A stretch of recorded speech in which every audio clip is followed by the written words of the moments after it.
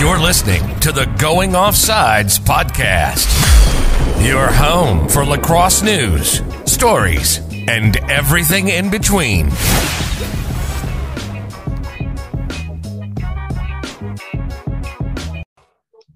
Welcome back, everybody, to another episode of Going Offsides. And this week, Ryan and I are talking about they're kind of words you don't want to hear as a coach at these days, Ryan, but we're going to be talking about the transfer portal.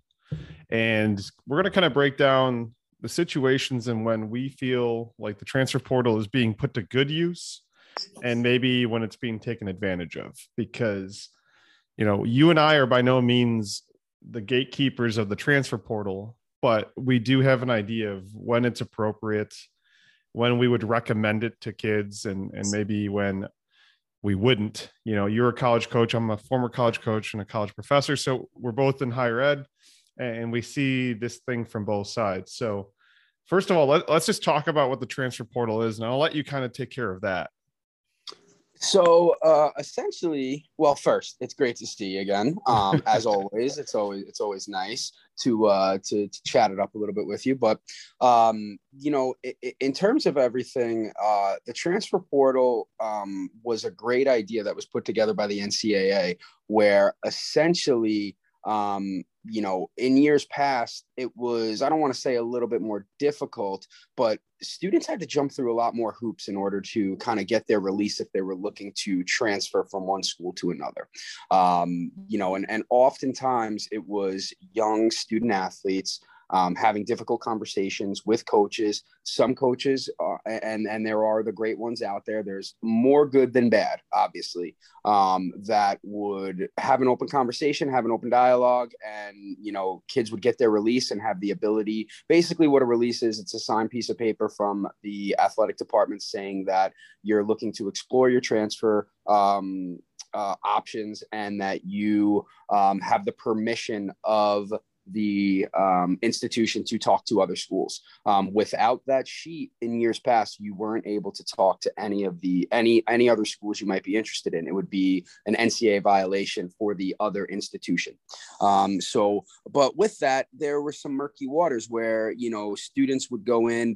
First off, many would feel intimidated to have that conversation, and rather than kind of explore some maybe transfer opportunities, they would just stick it out.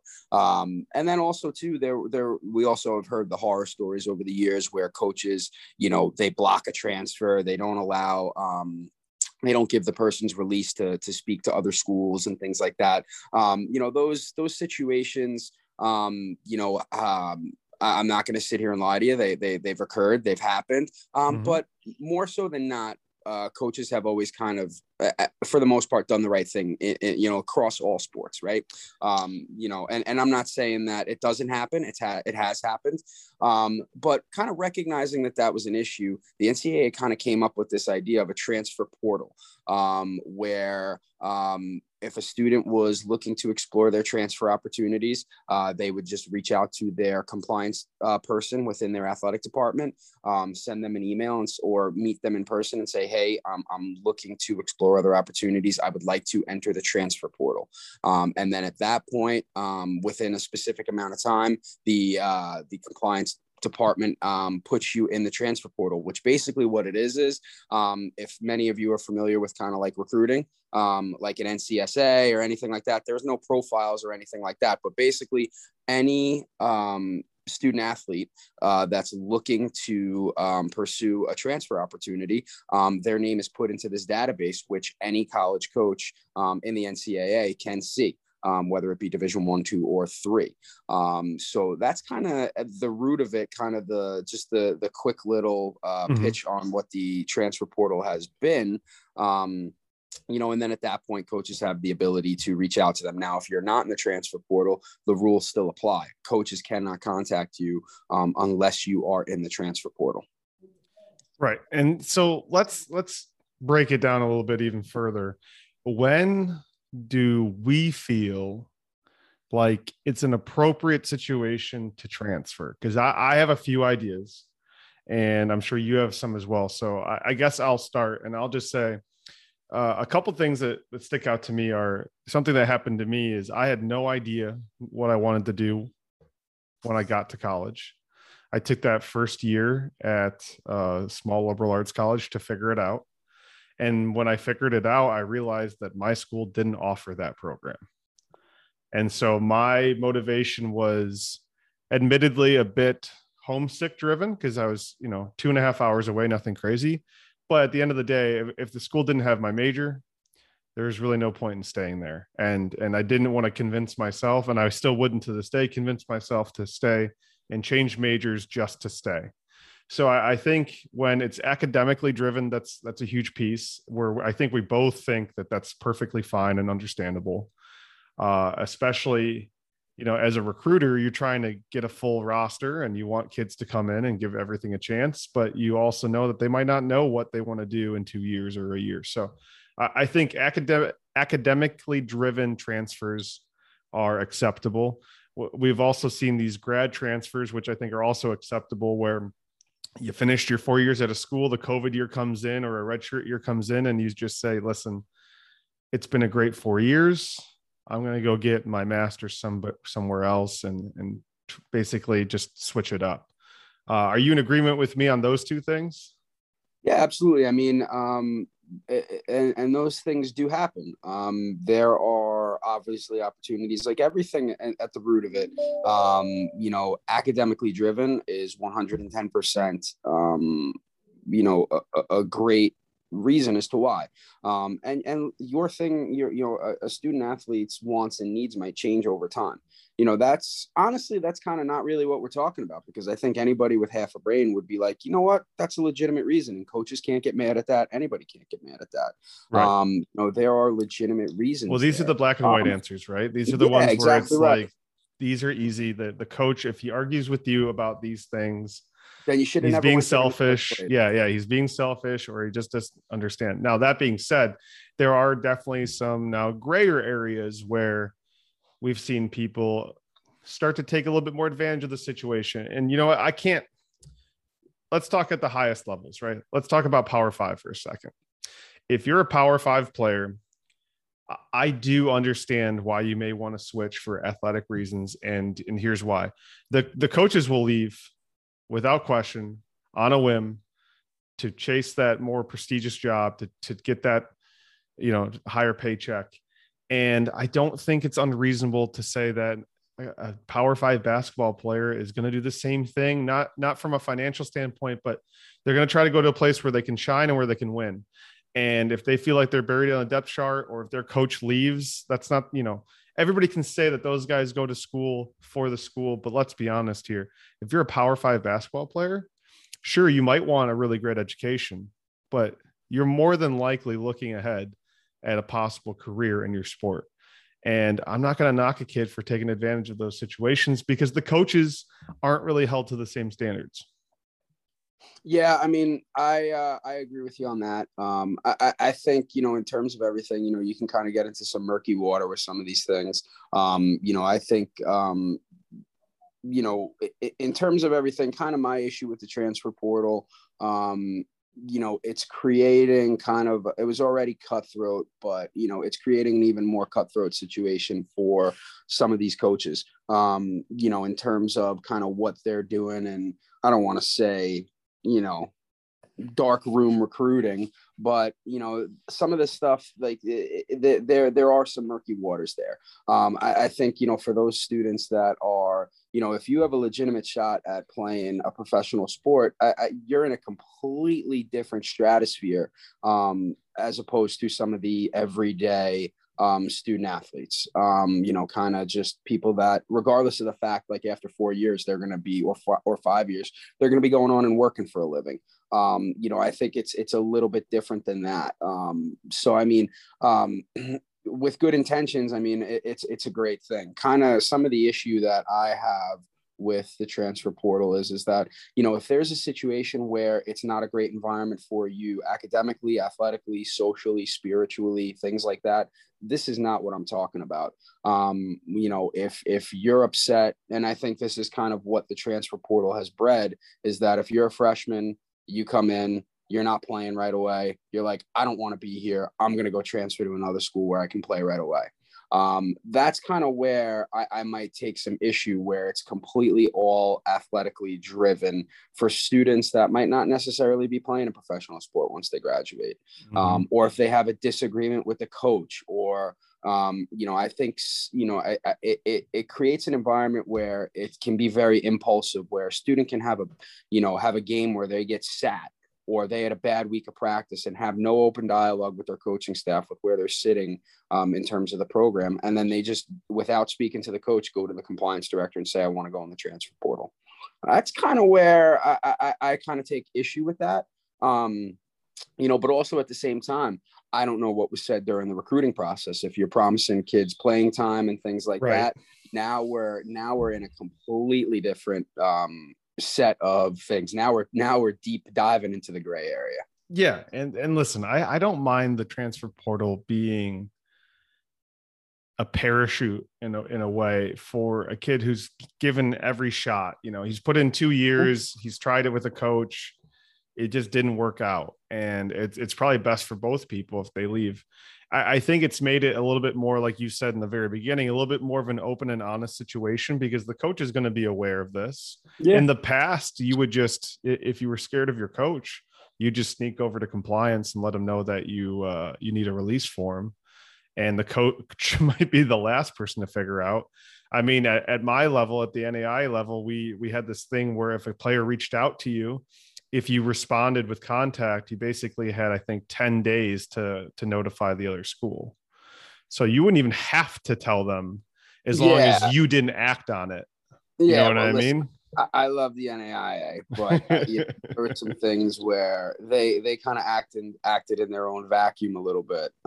If they were reaching out to NCAA division athletes, Division 1, 2, or 3, they weren't even notifying schools. Some schools do it the great way. Other schools, and more importantly, specific coaches, they can go a different route about it. Yeah.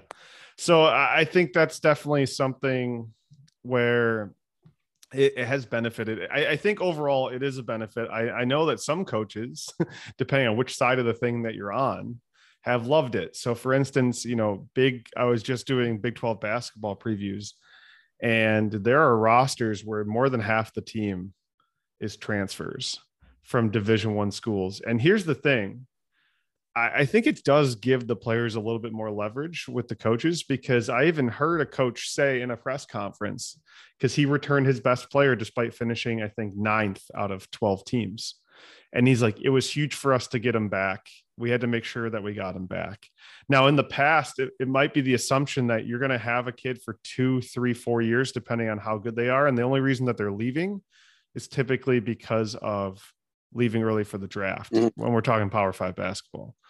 Now, this coach basically had to recruit his own player and convince them to stay.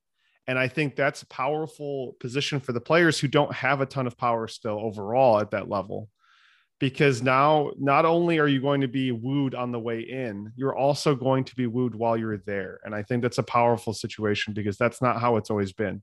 It used to be, I mean, even at the smaller levels, we used to joke, once they come back as juniors, they're done. Like, you got them forever. Yeah. Like, you don't have to worry anymore. The freshman, sophomore year at the lower D3 NAI levels, you and I, and D2 even, you and I have always known, like, you got to keep working to keep these kids in school. You can't stop recruiting them. You're no longer recruiting necessarily against other coaches for these kids. You're just making sure that this kid feels like they're in a good place, that they're wanted, that everything's going well, and that it's going to continue to go well.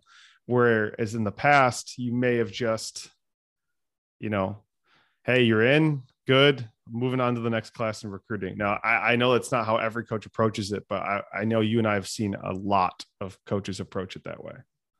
Yeah, I mean, it's college athletics is crazy across the board. It's just nutty with kind of, it's changed in the last 20 years. It'll be completely different in the next 10 years. It's kind of like, you're seeing just how things have changed. I mean, it's become, and I say this when we have kids on campus, it's 20 years ago, or even 30, 40, 50 years ago, higher education used to be like, here's what it is, take it or leave it. This is what it is. You're here, deal with it. Now it's more consumer based driven, where, some of these schools have become like country clubs, and they're doing everything in their power to make sure that they have all of these extra amenities to keep kids happy, to keep kids there. Because obviously the athletic piece of it is so much, but, you and I mostly deal with lacrosse, in terms of kind of like that Power 5 thing. When you're talking about basketball, football, it's completely different. Oh, yeah. In terms of kind of like the rest of us. And a lot of those guys, when a new coach comes in, they're bringing in their new system. So kids are transferring because that system might not benefit them and showcase them in a way where they can, end up making a career out of it. Because a lot of those guys that play high level Power 5 Division I basketball, they might not make it to the NBA, but they're going to have opportunities to make a career out of playing overseas. So it's so important that they play in a system that they're showcased in. It's not like football. Football, you've got the NFL and the CFL to an extent, but most of these guys, it's if you're not making the NFL, They got one shot. They got one shot. Yeah, 100%. And I mean, I do think that there's definitely people that abuse. Let's talk about it from a negative for a second. There's definitely people out there that have been abusing the transfer portal on the player side. And I'm not going to pick specific people, obviously, but I've seen an uptick recently of players that are at their third or fourth school. And I think that type of player might just not deal with adversity well. I doubt that they're going to 4 different places where it just didn't work out because they gave it their all. And so that's where I think that's the extreme. And that's not, I'm not going to judge an entire system based on an extreme, right?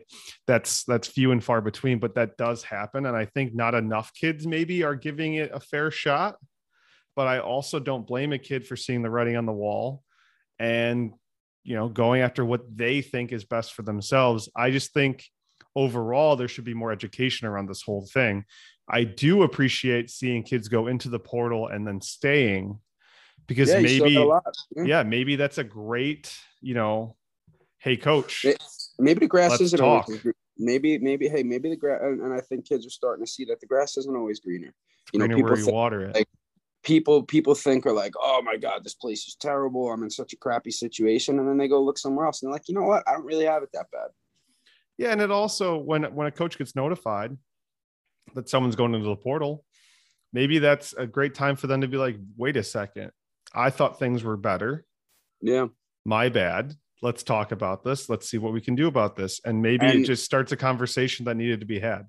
Now, one of the things that I think the transfer portal has really done, and I think it's done a really good job, and it's piggybacking off of what you just said, it's forced coaches to really assess what they're doing on a daily basis with how they interact their players, the types of meetings and situations they're putting themselves in situations with their players, and really kind of focusing on the relationship aspect of that.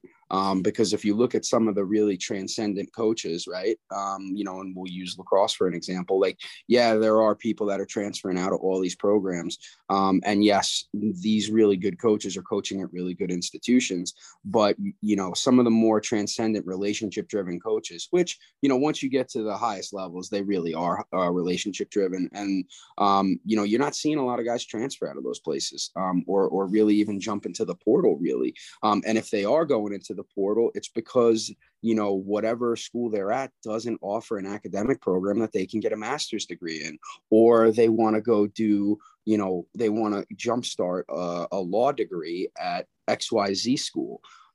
So, I mean, you're seeing quite a bit. And I think it's really, the transfer portal has forced coaches to really kind of look inward and really assess what they're doing on a day-to-day basis within their program in terms of how they do things. Is it more just, sport driven, or is it, are you trying to create an environment where you're building transformational relationships with their players? And I think you've seen kind of a huge change in just the coaching profession in general with how things are done. I completely agree with you. There's definitely an added focus on daily communication, being open and honest. It used to, a lot of coaching could have been handled behind closed doors, but now everything is so public. And so people see how you treat your players and how your players act. So It's all true. I think the transfer portal overall is a beneficial thing. I think that they're still working out some kinks in terms of how often do we use it, the mechanics of it. But overall, I think it's good. I also think that it helped some of these. It's helped some of these newer programs really get a jump start and be relevant very quickly. Yeah, I'm not going to say it levels the playing field, but it certainly opens more avenues to be competitive. And I will say that COVID has made some of the issues with the transfer portal seem more extreme, because you have so many players that have eligibility that are looking to go finish their program somewhere else, which is a temporary issue. And I think it's a temporary issue. And you also have to realize too, that this is compounded with the end of, they're still early recruiting, kids are doing all that stuff, but it's compounded. That situation with COVID is compounded with the fact that the recruiting rules changed. So a lot of those kids that were early, the early part of the transfer portal were kids that committed as 8th and 9th graders that didn't really like where they were at once they got there. And then they were looking for other opportunities. You're starting to see those kids kind of filter out, because guess what? They're getting older. So it's interesting to see kind of the evolution of the transfer portal. Essentially it's been 4 or 5 years. So, interesting to see where it goes. But I think, in theory and how it's done is it's a really good way. I mean, there are, what was it? I was talking to one coach the other day. He's like, every Tuesday and every Tuesday and every Friday, I check the transfer portal. I mean, you'd be silly not to at least take a look, right? Because you never know what's going to come your way. Maybe a kid wants to come home. Yeah, exactly. Just homesick, and you just happen to be the coach that's where he's from. So you never know. But that being said, there's good, there's bad. Make sure the one recommendation I think we'll both have for everybody involved is just communicate with your coach if you're a player. And if you're a coach, make sure you're communicating with your players, because at the end of the day, half of this stuff happens because there's just bad communication. Oh, absolutely. I agree with you 100%. All right. Well, that wraps up this week. We'll see you all next week. Have a good one, buddy. If you enjoyed the show, be sure to subscribe, give us a review, and follow us on Twitter and Instagram at Going Offsides.